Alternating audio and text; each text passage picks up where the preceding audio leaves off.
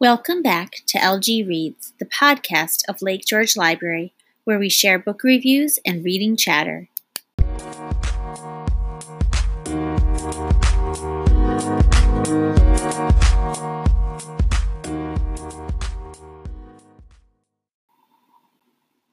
This time on LG Reads, we'll hear from some students about mystery and action titles.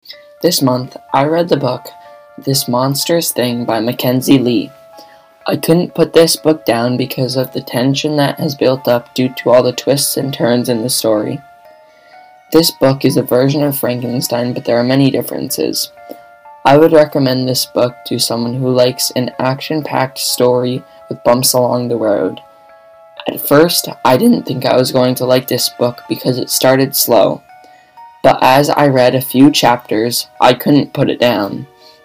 Obviously, the characters changed in the story because Oliver was once a living man, and now he's just a piece of clockwork put together into someone who looks like a man, with no personality.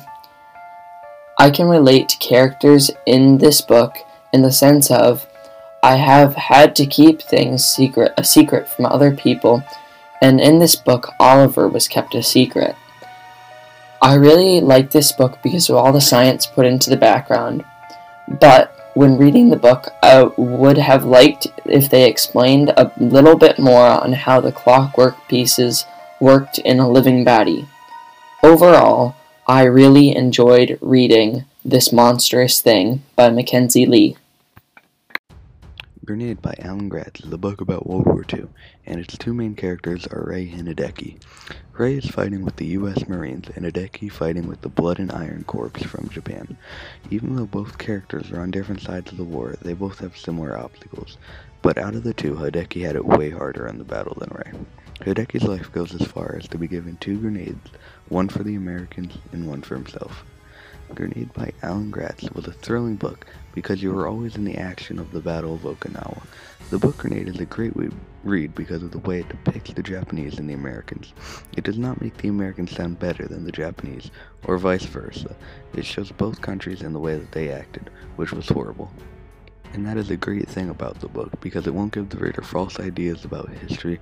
Both sides did horrible things, no matter what. Grenade is also a great book because it has lots of suspense and good and disappointing moments. For example, something disappointing happens near the beginning of the book, and it changes the book completely.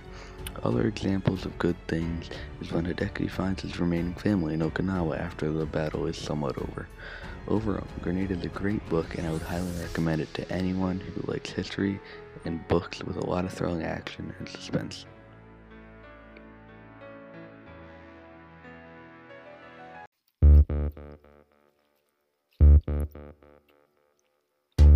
My book is Kiss the Boys Goodbye, written by Monica Jensen Stevenson. If you like books with mystery, betrayal, and a little bit of politics, then this is the book for you. Read this book and you'll never look at our government quite the same way. It's rare when a book has the potential to have a significant impact on our American politics, and this book does just that. Read Kiss the Boys Goodbye to find out what really happened to American POWs that were imprisoned in Vietnam and left there by American government. In this explosive book, Monica Jensen Stevenson and William Stevenson provide startling evidence that American troops were left in captivity in Vietnam, victims of their government's abuse of power.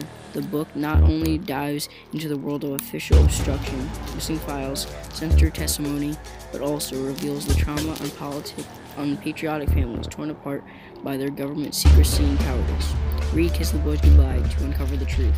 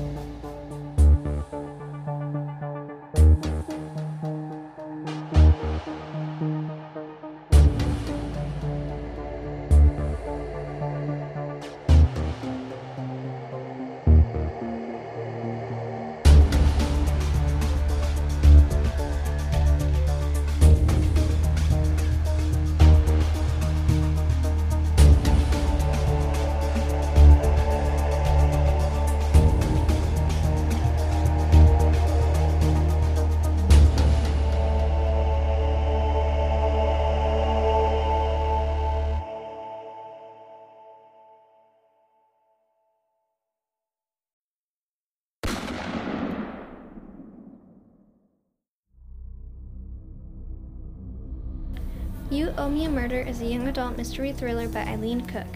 It is a story about a girl named Kim who makes an unlikely friend on her flight to London. Nikki seems like the person Kim has always wanted to be. She's brave, outgoing, and smart. But when Kim confides in Nikki about her ex Connor breaking up with her, she finds herself talking to her about how much she wants to kill him over it. But then Connor really does wind up dead.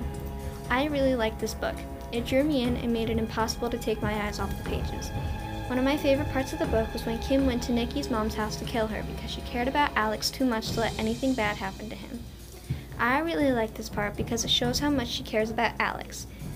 She had refused to even go near her mom before this point until Nikki threatened to do something to Alex if she didn't get it done.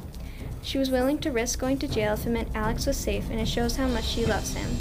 This scene also made me nervous because Kim was actually going to kill her mom. It made me nervous because I had gotten so attached to her throughout the story and didn't want anything bad to happen to her.